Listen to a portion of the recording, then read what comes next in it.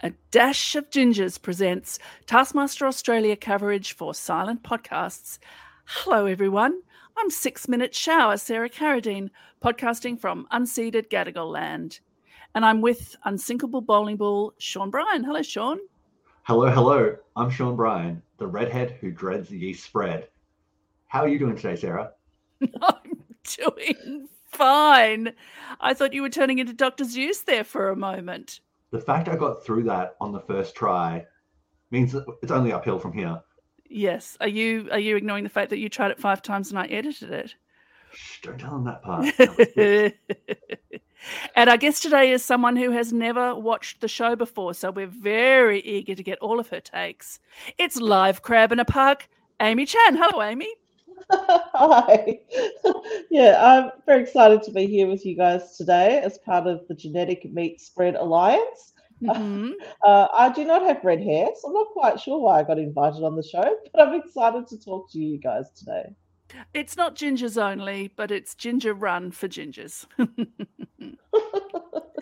So, Amy, as I said, you've never watched Taskmaster before, so tell us, what is Taskmaster?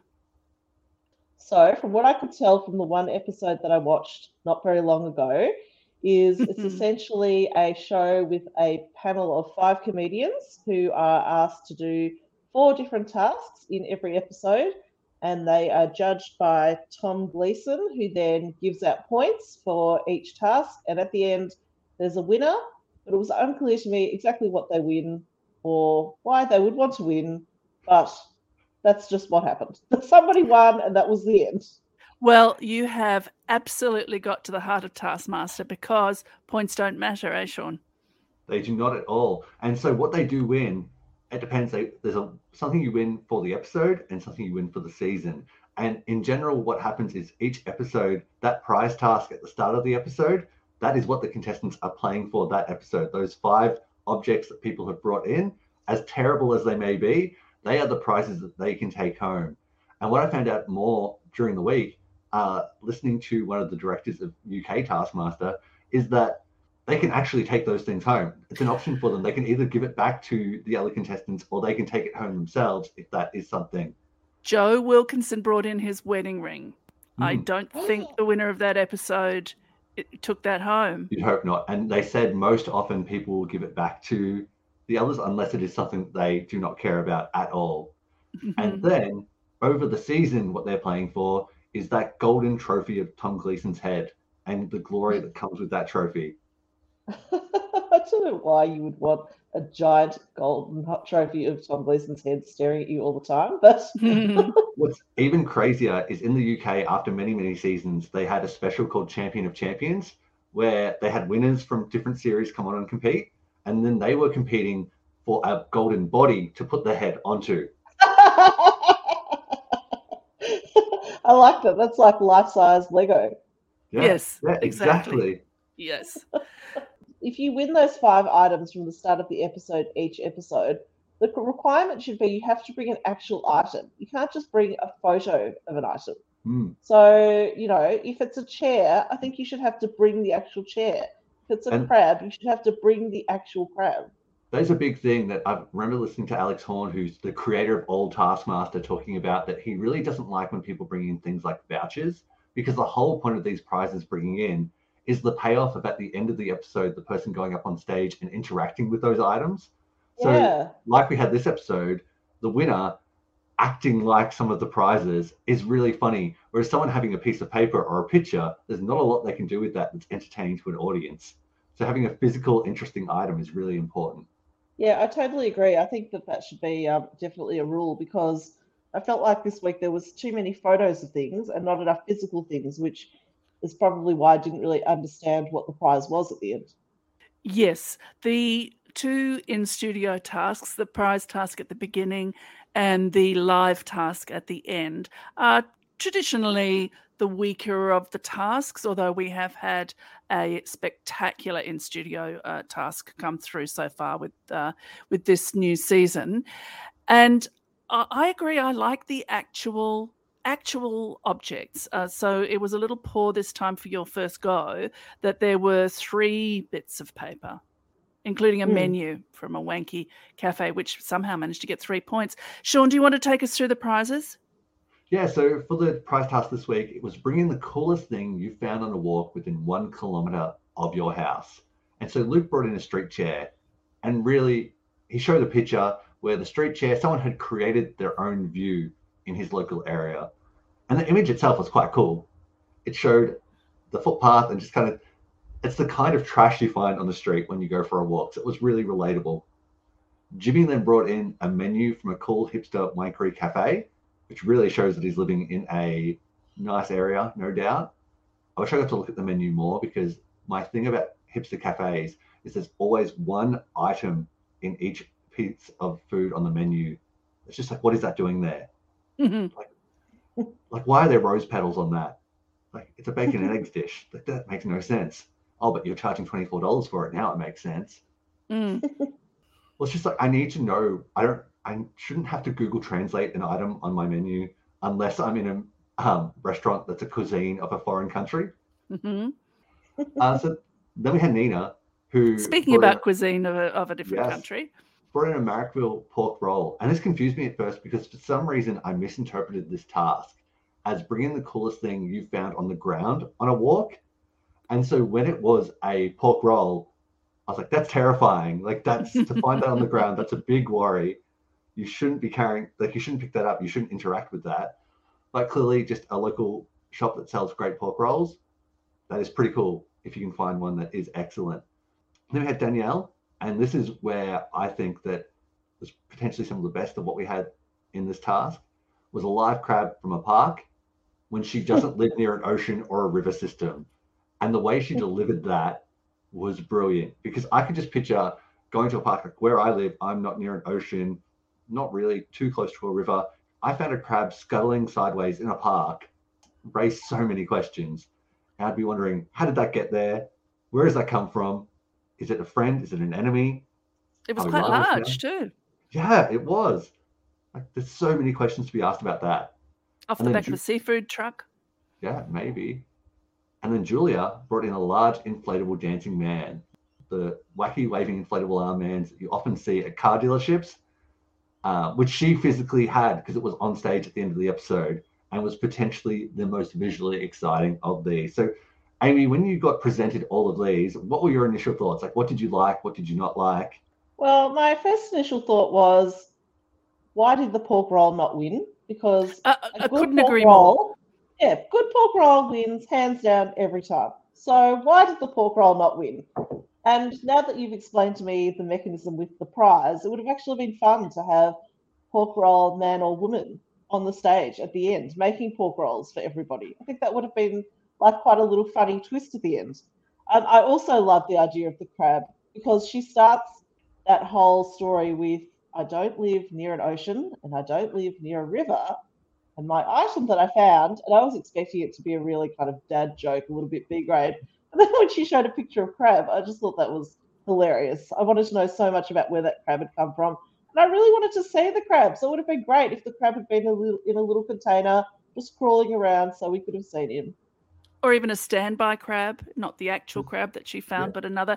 Do you know this comedian, Danielle Walker? No, I don't. She is an absolute revelation. I didn't know her before the show started, but you've absolutely captured what's so great about her. Her storytelling is impeccable. She doesn't use a lot of words. She doesn't set off so you think, okay, strap in for a big, long story. But she creates worlds and narratives in your mind. She's very, very disarming. I'm incredibly impressed by her. That really quick nature of it too, where she sets it up and then gives you a quick twist that you're not expecting.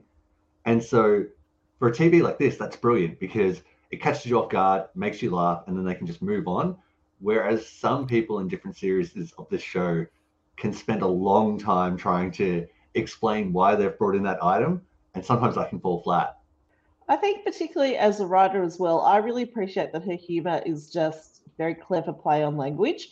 She's not relying on sort of body language or making stupid faces. It's all in the delivery of the words. And I particularly loved that image of some random seagull flying home with his dinner that he's dropped and it's landed there in the park in the middle of some sort of urban area. I thought that was a great sort of image to think about.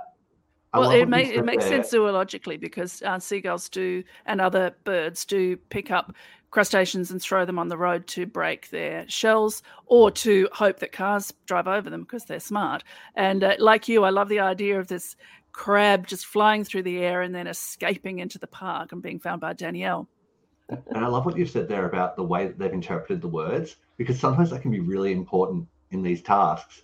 And made me think that no one took this on as bringing the coolest thing you found on a walk within 1 kilometer of your house and brought in the coldest thing they found, which could be an interesting way of interpreting those words, which often they can try and go for that second interpretation of the words, try and stand out and be different.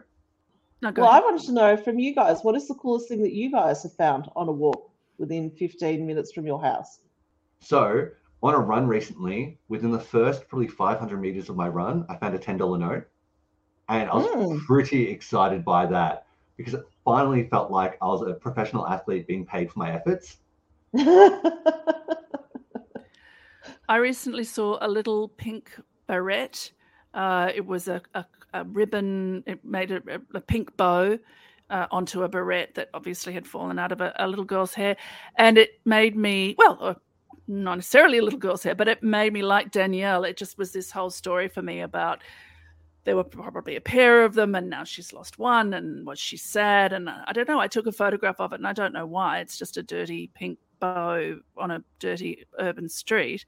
But yeah, that attracted me. The story behind it attracted me, which is why I love Danielle's one. What about you, Amy? What is the coolest thing you've found within 1 kilometre of your home?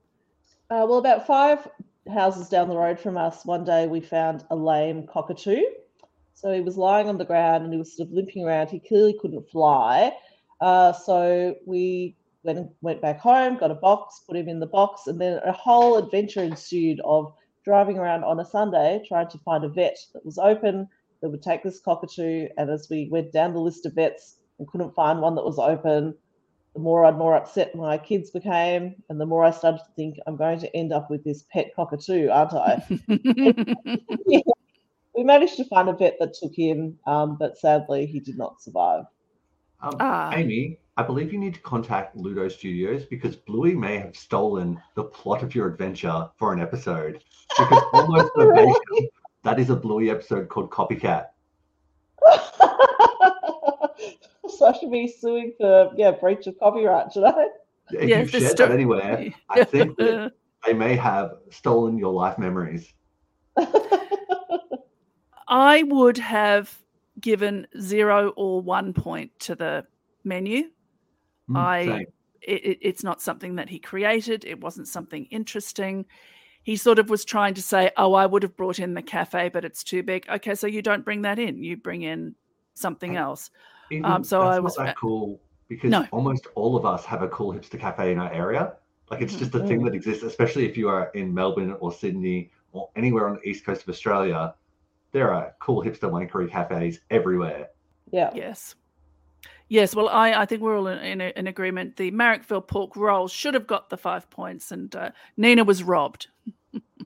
I feel like Danielle was robbed too, because that live crab took me so off guard and was so funny and was like, that's a story you're going to be telling anyone you see for the next couple of weeks.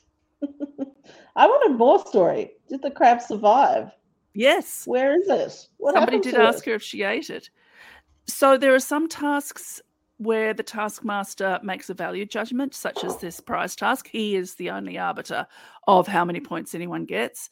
And then there are prizes that are, tasks that have quantifiable points, as we see with task 2, sink the bowling ball. You cannot get wet. The fastest wins. So the points are going to be allocated simply on the speed with which you sunk the bowling ball. How did you see this task, Amy? They are on a property that has a house. The house has various rooms. There's also a lawn. There's also a lake. There's a garage full of things that are available. There's a kitchen. There's a laboratory. And we see different tasks set in different places.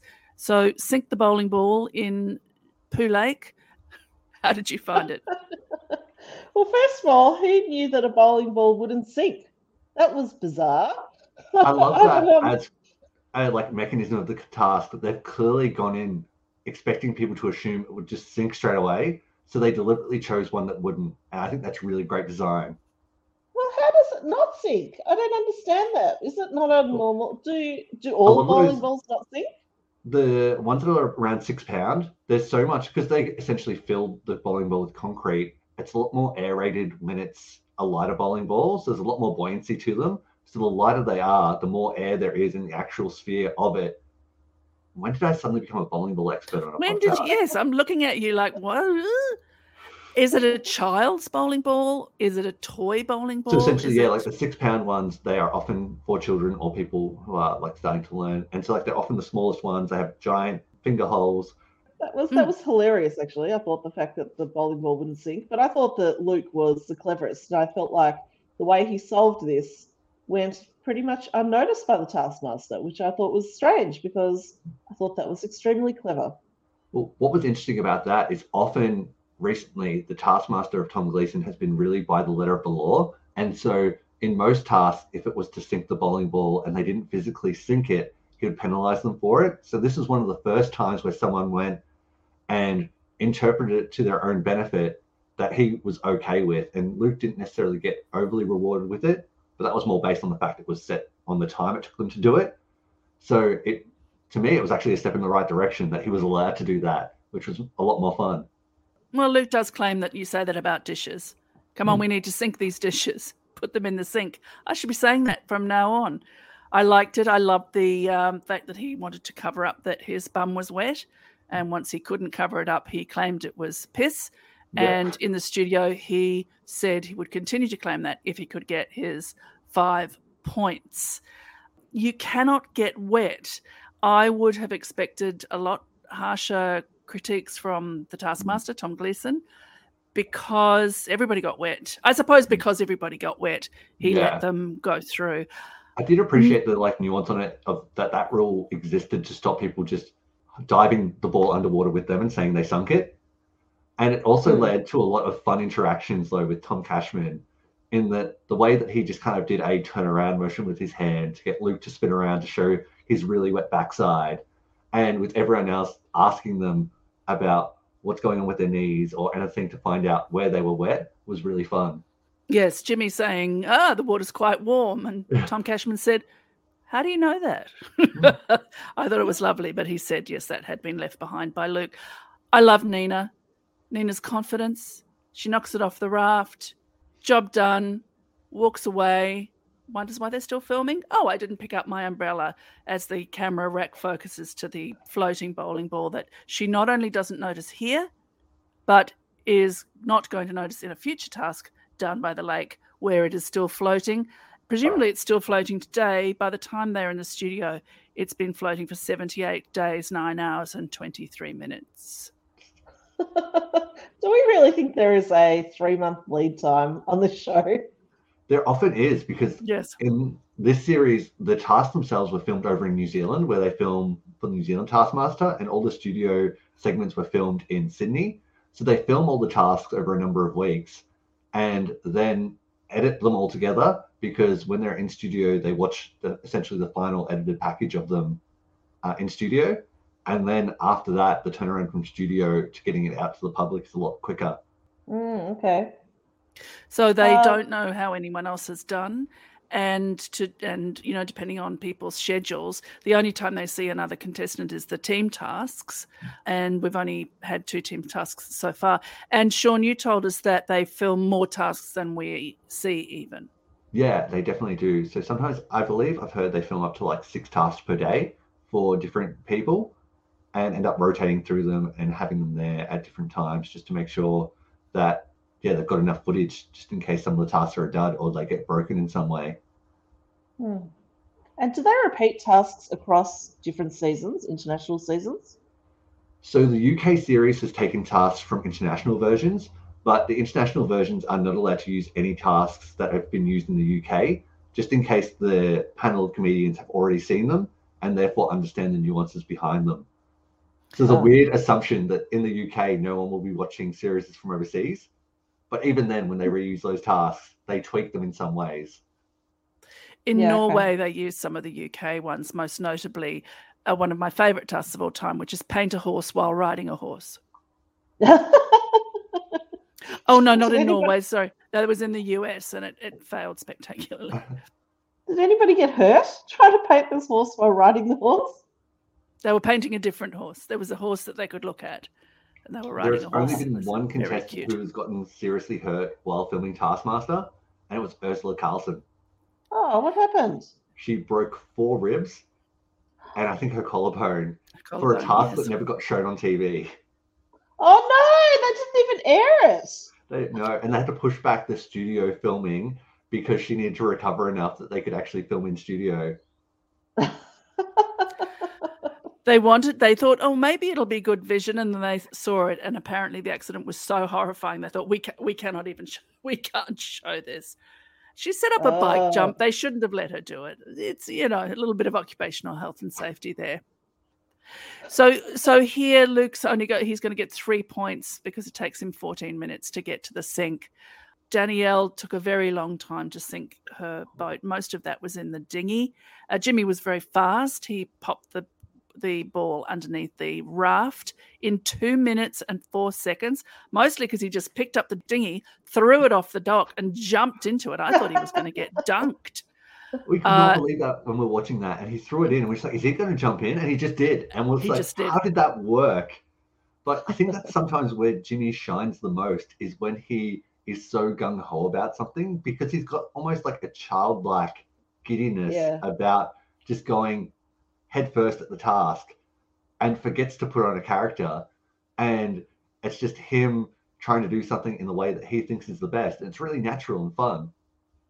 Amy, did you know these? You didn't know Danielle. You knew Luke before you watched the show? Yeah, I love Luke McGregor. We watch, what's that show that's set in Tasmania that he's in? Glenhaven. Yes, I love Glenhaven. Wonderful. Yes, it's a great show. Oh, I'm sorry, Rosehaven. Rosehaven. I knew Glenhaven wasn't quite right, but I thought if I just sit with it long enough. Yeah, shout out Celia Piccola. Yeah, that's a great show. So I love him. Really like Jimmy Rees.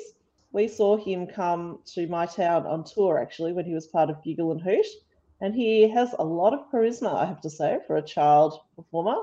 So, yeah, I'm a big fan of him. And then Julia Morris, I know who Julia Morris is. She doesn't personally do it for me, but I know who she is.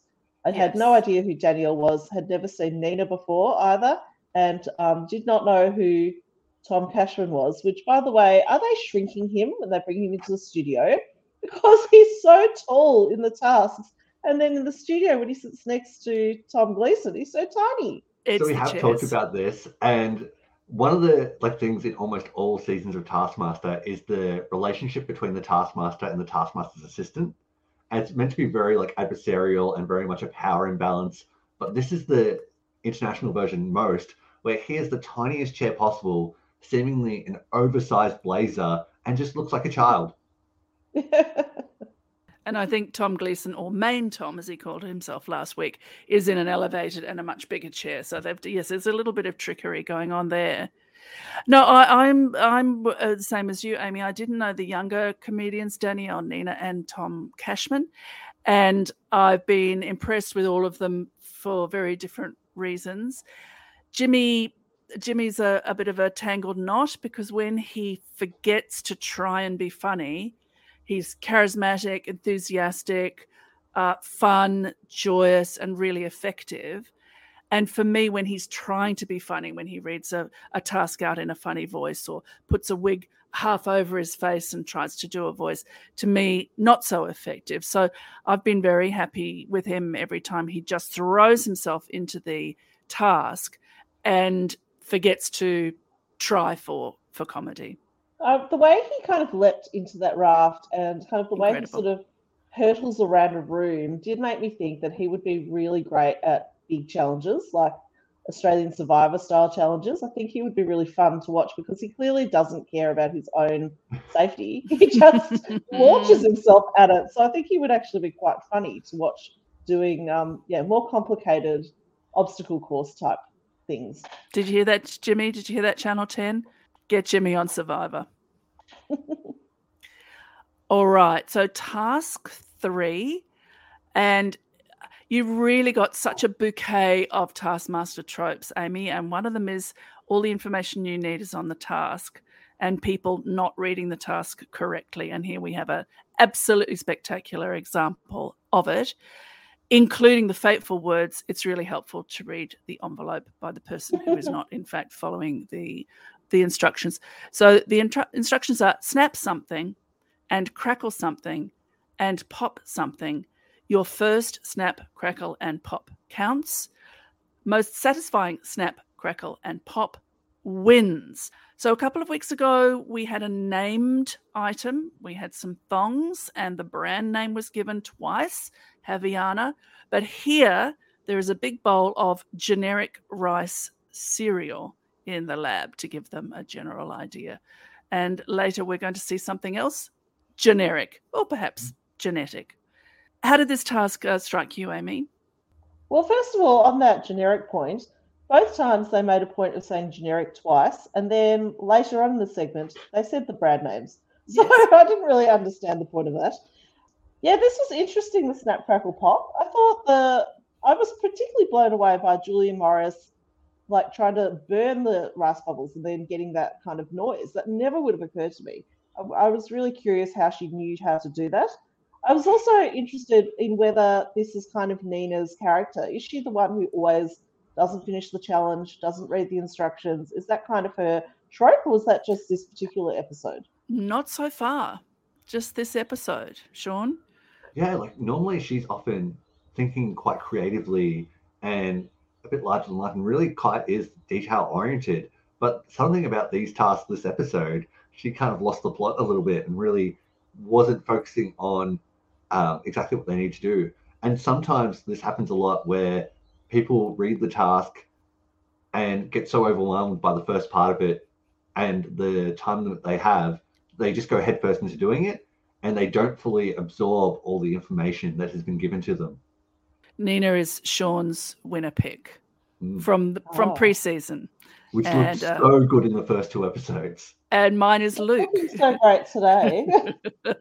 And Nina and Luke have consistently been at the bottom, so it shows how much we know. I very much like Julia's interpretation of Snap. She just turned around. How very dare you? Done. She likes to get it through quickly and have an early mark. Sometimes it works, sometimes it doesn't.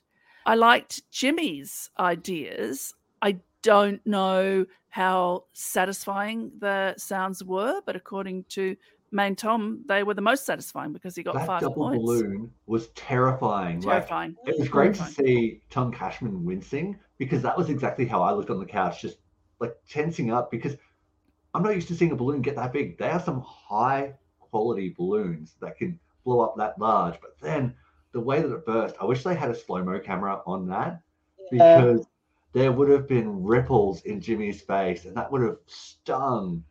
You could see the after effects of the impact and that was terrifying. Yes. He was holding his hand in front of his face and in front of his eyes. And I thought, yes, Jimmy, for once, protect your eyes. Well, actually, on the OHS bit, I was really curious that it never occurred to me that when Danielle was getting that blow-up fit ball and then she had the axe, that would bounce back in her face. That never would have occurred to me. I would have just swung away. Mm-hmm. So lucky they actually had somebody there to stop her from doing that. I think the safety officer is right on top of it. Danielle also said it would be very satisfying to shoot a gun. They did not offer her a gun. But her crackle, I thought, was brilliant. She found an eggshell in the bin in the kitchen and held it very, very close to the boom mic. And it was very satisfying. Now, I had a question about, you know how they redacted all the additional sounds that Nina did because she kept forgetting that only the first one would count. I noticed throughout the show that every now and then an R would appear in the bottom left-hand third of the screen. What is that about? Are they redacting something else? That's replay. Mm-hmm. Right. Okay. They're really exciting as I thought. They're kind of taking that from sport, I think. not being a sports ball person, but I think, yes, replay. Find the editing choice of the sound redacted for Nina's really funny as an editing choice. I would have loved to hear the sounds as well, but it was just so funny to commit to it when they made sure to preload the task with, it's great to make sure that people read everything in the task, then get into the task and Nina just be so gung-ho. She actually not only said it's really helpful to read the envelope, but she reread it. And as Jimmy pointed out, she carried the task around with her. She still gets 2 points. Yeah, and I think this is the ideal way of someone doing poorly, where someone does poorly, but in such an entertaining way that the payoff is great when people do well or do badly. Yes. And she was down by the lake seeing her ball. Yeah. Yes, and that was great too because they didn't draw too much attention to it. You could just see the ball in between Tom and Nina just sitting there, and that payoff was awesome. I also really liked Luke's interpretation of pop being a pop song. Yeah, about Tom Gleeson. Yes, that was good. And having Tom Cashman play the keyboard while he played guitar. That was just a really fun thing. And just, I love whenever Luke does anything like that because he has such regret about it that the second they get back to the studio, he apologizes. Mm-hmm. And here's another thing where contestants use the assistant for various things, to get them things, to hold things, or indeed to be part of the task, sometimes successfully and sometimes not. And we're about to see him be very used. Amy, do you want to take us through thoroughly spread this generic yeast spread on the best thing? You have 12 minutes. So this was a strange task. And this is one of these ones where you feel like, oh, I wish someone had invented smell-o-vision because that just would have added a whole other layer to this segment, where essentially they were given this giant jar of generic yeast spread, and they had to spread it on some item, which some of them did quite thoroughly, and in some cases, say with Danielle, quite beautifully, actually. And then when they finished doing that and thought that was the end of the task, they were then given another envelope to say that they had to then clean it off within a certain amount of time. So for people who had chosen a standalone small item, such as a globe or a picture, it was relatively easy to complete successfully. But other people who had really gone all into the entertainment value, like Julia Morris, and she painted her whole body, or Jimmy Reeves, who had decided to paint Tom Cashman's entire suit, it became a little bit more difficult to complete the task successfully. Yes, you had this treat as well, which is the actual task comes second. So the task that they are going to be marked on is the secondary task, which is the speed with which you can clean the generic yeast spread off your best thing. So the first part, which people... Danielle decided that the best thing would be a picture of a Taskmaster, which is lovely, had no bearing, and it was only the cleaning. Shauna, how did you endure this task? Because I know that you had a bit of a visceral reaction. Yeah, so personally, generic yeast spread, or Vegemite as it's more commonly called, is not my favorite thing in the world. The smell repulses me to the point where my parents used to use it against me when I was a child, but we won't get into that future past trauma. But so in the thoroughly spreading the yeast spread on the best thing, I do wish there was a bonus points element to that to kind of add to the higher risk contestants, whether it be a sort of a degree of difficulty or something like that. Yeah, or just like the most extreme use of it. With Danielle's, the way that she formed the yeast spread perfectly into the shape of a person and kind of decorated it was really impressive. It did look a little bit like fecal matter, but still very impressive, and she cleaned it very well. So she did awesome there. I loved Nina's globe. This is probably the best that Nina... Actually, she still performed poorly, but Nina in this episode was still doing great stuff. And the way of the in-studio banter about cleaning the globe and her doing more than most companies was brilliant. Luke created a task within a task because he put his hand into the jar and then he got the fake hand, which is one of the many, many props. Did they say 18,000 items in the Taskmaster retreat? And created a guess which hand is the real hand game with Tom Cashman. And as Tom Gleeson pointed out, you created a task within a task and then lost at that task. Fantastic. I did enjoy the running gag this episode of Luke and bathroom accidents, just to get those tasks together and have it be that he'd wet himself the first time, and this time he was covered in fecal matter. Just I great. did not enjoy that. I'm not a prude, but I did not enjoy that. Is that Luke's trope too, to always sort of be? I know in his character work in general on other shows, he often, acts like the person who does things and then regrets doing them. Is kind of acts like he's kind of a little bit dumb, a little bit behind everybody else. Is this also the way he approaches Taskmaster, in that he's sort of deliberately trying to get the challenges wrong? I think he's genuinely trying to do them in the best way possible, but afterwards regrets the things that he does. Okay. Yes, I think he's genuinely trying to do the task, but he's such a consummate performer that there must be a part of him that's always thinking about it being an entertainment product. Not in the way when Jimmy tries to be funny, and I think he's funnier when he doesn't. Luke just has such a finely honed performer's antenna that I think he would go for the humor before he would go for the points. But I think here he genuinely got excited about his game and completely forgot about the actual task. He still gets 3 points there. This is probably for me where, from a casting perspective, I would like to have seen another up-and-coming new comedian that I don't know. I think one of the reasons why I don't take to Julia Morris is I find it very performative, very put on, and it's very transparently entertainment value, and it doesn't feel natural. So to me, I think I would have really liked to have seen, because we get a lot of Julia Morris on TV in general. It would have been really great for them to give that opportunity to another young and up-and-coming, doesn't have to be young, but up-and-coming comedian, so we could get a different sense of somebody else and who their personality is. Because I think Julia Morris, we kind of know this character that she puts on all the time, and so it would just be nice to have something a little bit different there. Yeah, that is an interesting point in terms of, I think for the first season, they were trying to get a few more well-known names like Jimmy and Julia and Luke to draw in the audiences, and hopefully, because as we know, Channel 10's been really struggling getting shows past the first season.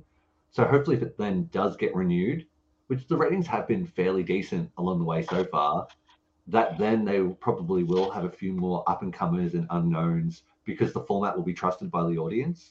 Mm-hmm. Yes, I mean, I'm thrilled with the opportunity to see, for myself, to see Danielle, Nina, and Lesser Tom, but also for them to have this opportunity and to be, all of them, so kind of relaxed and ready to do it. I mean, we found Lesser Tom just slightly stiff to start with, but either we've got used to him or he stepped into his role more confidently within a couple of episodes, and I've been so impressed with them. So I'm with you there, Amy. Knowing that Channel 10 would want a big name, but Tom Gleeson brings in the name recognition, surely. Yeah, I would have thought so. So then we go to the live studio task, and here another treat for Amy. She gets to see the team tasks, and it's always a team of 2 and a team of 3. Sometimes it's the 3 men are the team and the 2 women. Sometimes it's old and young, apparently. But as we have found out, it's in fact to do with their schedules. It's who could come to the Taskmaster house and do the tasks at the same time. So we saw them do their first team task last week. Danielle and Julia are paired up, and I love their relationship. Danielle whispering to Julia, "Let me tell you about flamethrowers," a bit later, and Julia being really excited. To me, I thought, yes, great teamwork. They don't do particularly well here. In your teams, create famous scenes from history for the Taskmaster. Once the Taskmaster has correctly guessed your famous scene, you may recreate another. You may only speak in 4-letter words. You have 140 seconds. Amy, 4-letter words. What happened? Every 4-letter word that I can think of has left my mind. Mm-hmm. The whole 4-letter word thing actually really threw me when he said that. I was like, it's hard enough to act it out, but then just to have to count the letters in every word. They love to add on this chaotic element because it leads to the performers getting a bit wacky with it or making silly mistakes that are really funny. So just having that extra element on top that they have to be cognizant of really leads to some heightened comedy in terms of the improvisation. Where it absolutely paved off was Nina, Luke, and Jimmy going wall, wall, wall, fall, fall, fall. Fantastic. So that was a big payoff. But they were using words that were longer and shorter than 4 as well, and that was not pointed out. Just saying. So the JFK assassination we got. Danielle apparently thinks that Ned Kelly died by being shot. I hope that she has gone and done her Australian history homework and discovered, of course, that he was hanged. And I did like the Y2K. Bugs! Bugs! Bugs!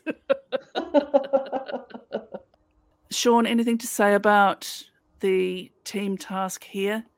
I thought this was a really fun live studio task in that it led to just the cast really shining in their different abilities. Like Nina, Luke, and Jimmy, although in the team task last week, one of the worst team tasks of all time across any season in the entire history of the world. Yes. Here, all of them having some improv skills worked out really, really well. Like the way they did cloning Jolly the sheep was brilliant. Yes.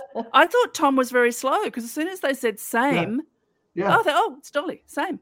Yeah. And just like the wall, wall, wall, fall, fall, fall. Great. Like they were really quick. And it would be really difficult to come up with these actions and 4-letter words that quickly. And I know this is edited down, but they have the same amount of time as Julie. 140 seconds. Yeah. And so to do that many, really high skilled. One of the best. 3 of them should be on Whose Line Is It Anyway? Because they would be really, really good at that. Yes. Yeah. And one of the best moments that sort of slid by, if you didn't notice, was Luke and Jimmy when they did Pompeii and they did lava and they were trying to be volcanoes. And then Luke and Jimmy suddenly took on the shapes of those figures that we know really well, of the concrete casts of the people caught in the lava. And I thought, fantastic.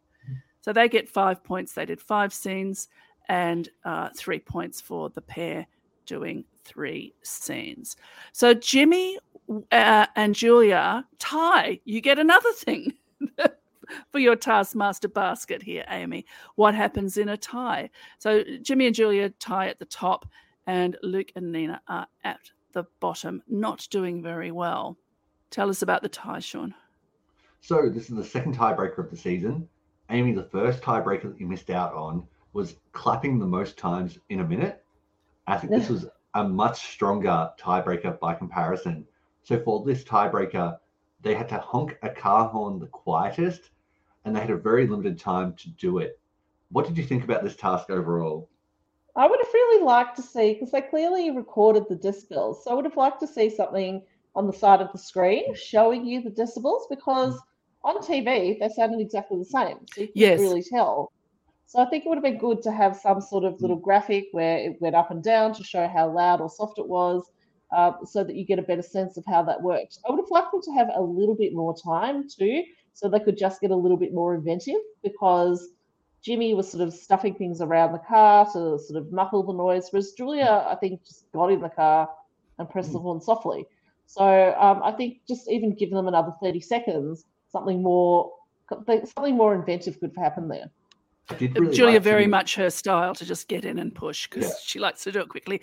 So what we can tell you as Taskmaster knowledge-based people, we know Taskmaster, that they all recorded that task. So all 5 of them would have recorded that task. And so when you get a tiebreaker, they just pull out the 2 people that they need to break the tie. Right. But I did really like Jimmy's way of going about this task. And so if I was doing this and I had a bit more time, I would have thought to get a doona and try and stuff a doona into the hood of the car to then muffle the car horn. But because he had such limited time, getting whatever was close by, I think he did the best that he could, considering. He did it with a flannel shirt, I think.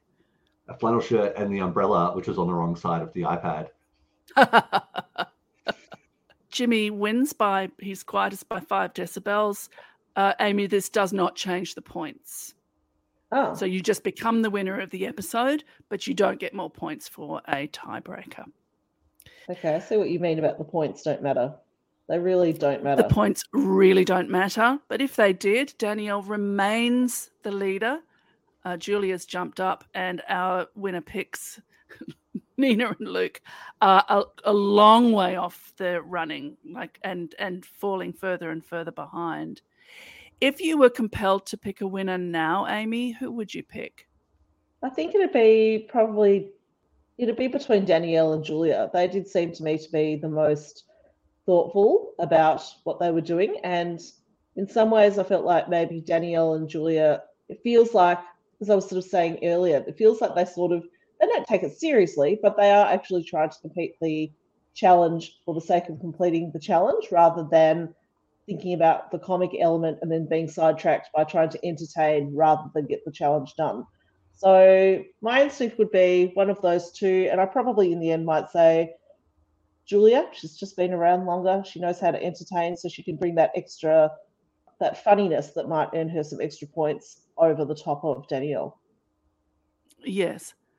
Danielle's done very well in the prize tasks. She's won them all up till this one, where she got 4 points. So she has keyed into what Tom is going to like and reward while remaining very true to herself. I think at this point in the season, I think Danielle or Julia is a very good winner pick, and Danielle in particular.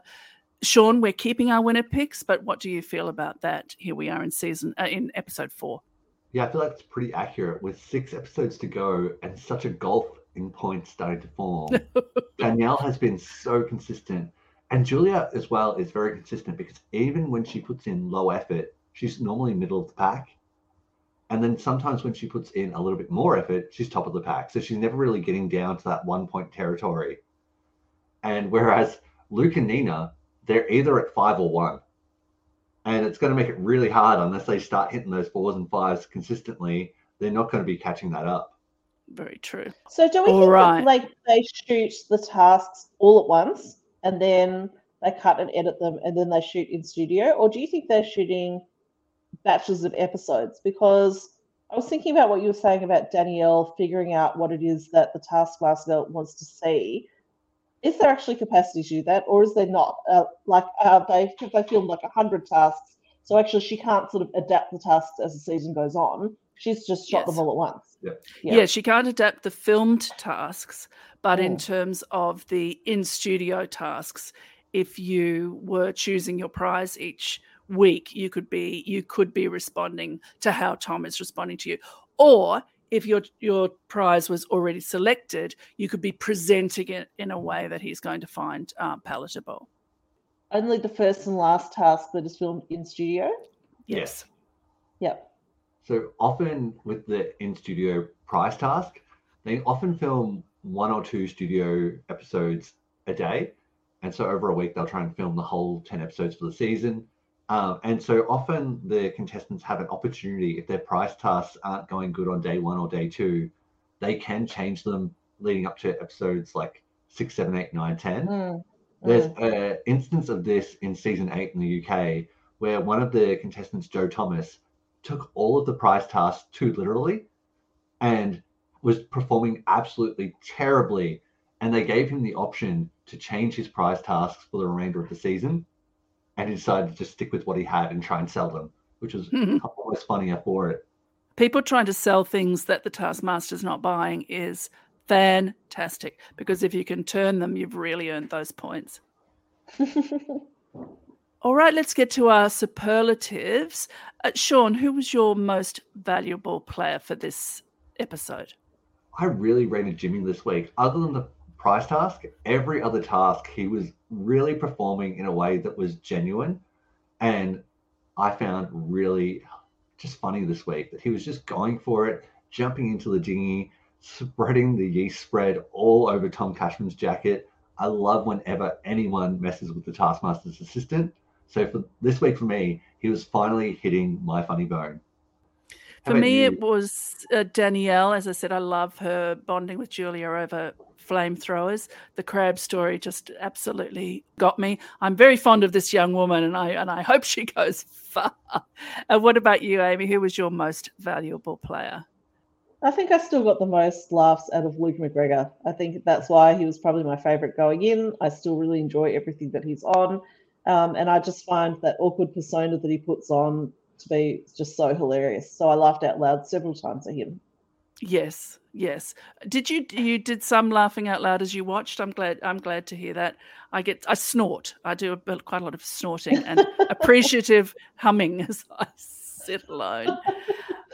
For me, the best task was snap, crackle, and pop. I love the very simple tasks that have such a broad interpretation. You can go absolutely anywhere with them, including forgetting that your first snap, crackle, and pop count. I think this was that gave me the most amusement was the redacted sounds of Nina and her reaction to them. Oh, that was I love that one. And then in studio when Tom Gleason said to Tom Cashman, "Well, you were there. Were they satisfying?" And he said, "Oh, yeah, they were really good." So I loved that interaction there. What was your best task, Amy? I really liked the genetic meat spread. I thought that was quite funny. It's very kind of quintessentially Australian to have this giant jar of Vegemite, the most beloved food product in Australia and the most hated outside of Australia. So I just thought that was really kind of funny and very tactile, and to see the different ways in which they approached it.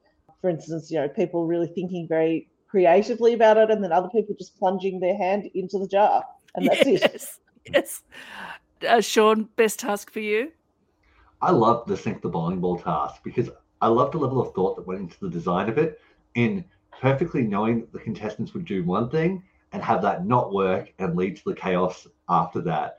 And it led to such funny things that paid off throughout the episode, whether it be Luke and his bathroom accidents or Nina and it's still paying off in the yeast spread task and the bowling ball still being there floating.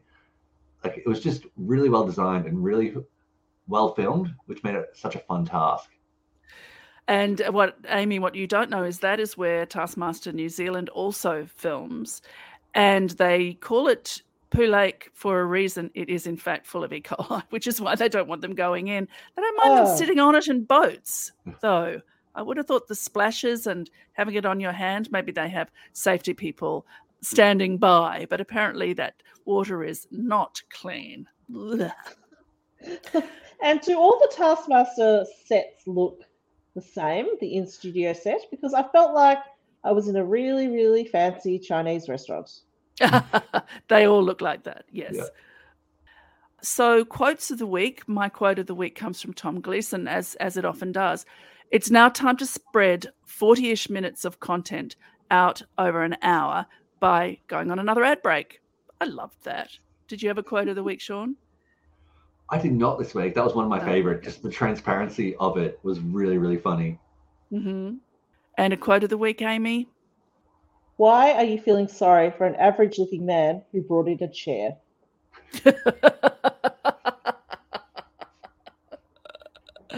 Yes, he does. Tom Gleason loves playing with the audience, and they love it.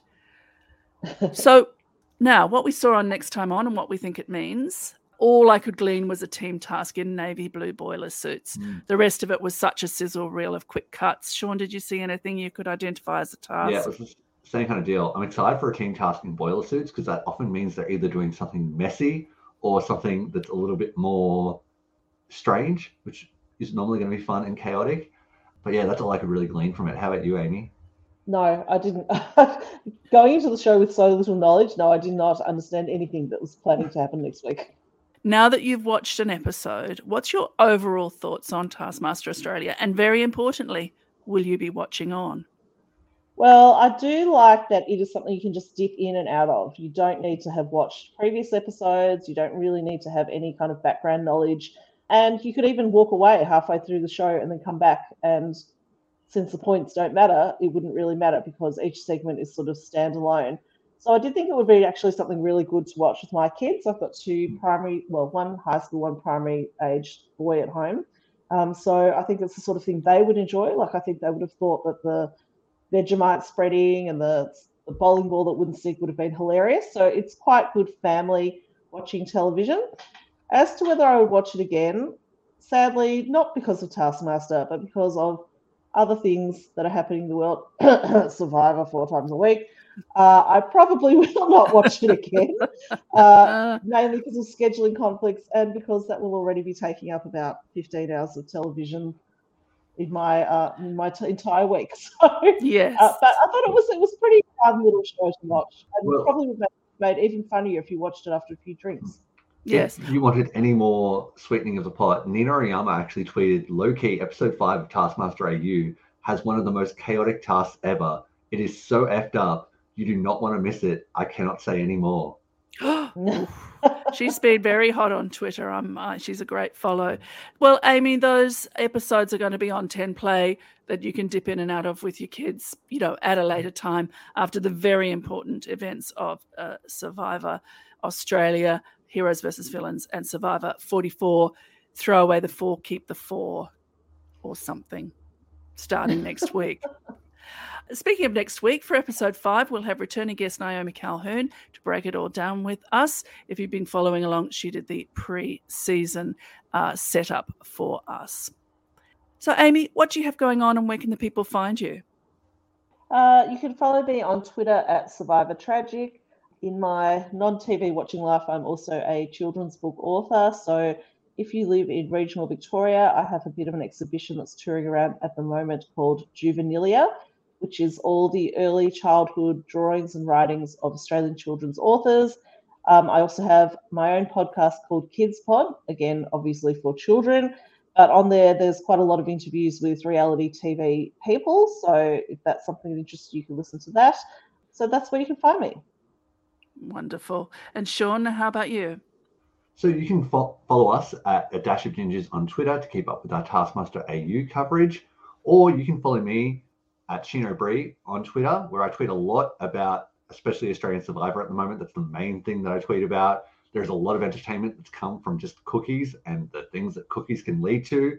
So that's been brilliant. Or if you're really creepy and look through my windows, you can find me reading Amy's books to my daughter at night. The Happy Mask and Peg Leg Pedicure. So that's a good plug for those, and you should buy them. Thanks, Sean. Sarah, what's going on with you? You can follow me at Sarah Carradine on Twitter if you would like to do that.